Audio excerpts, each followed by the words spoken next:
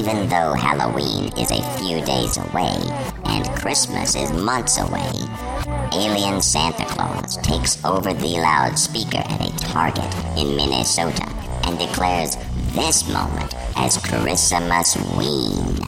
And while it doesn't seem ironclad in its legality, it apparently worked, because a lady working at the eye center immediately took the day off, citing workplace holiday floating time as her impetus.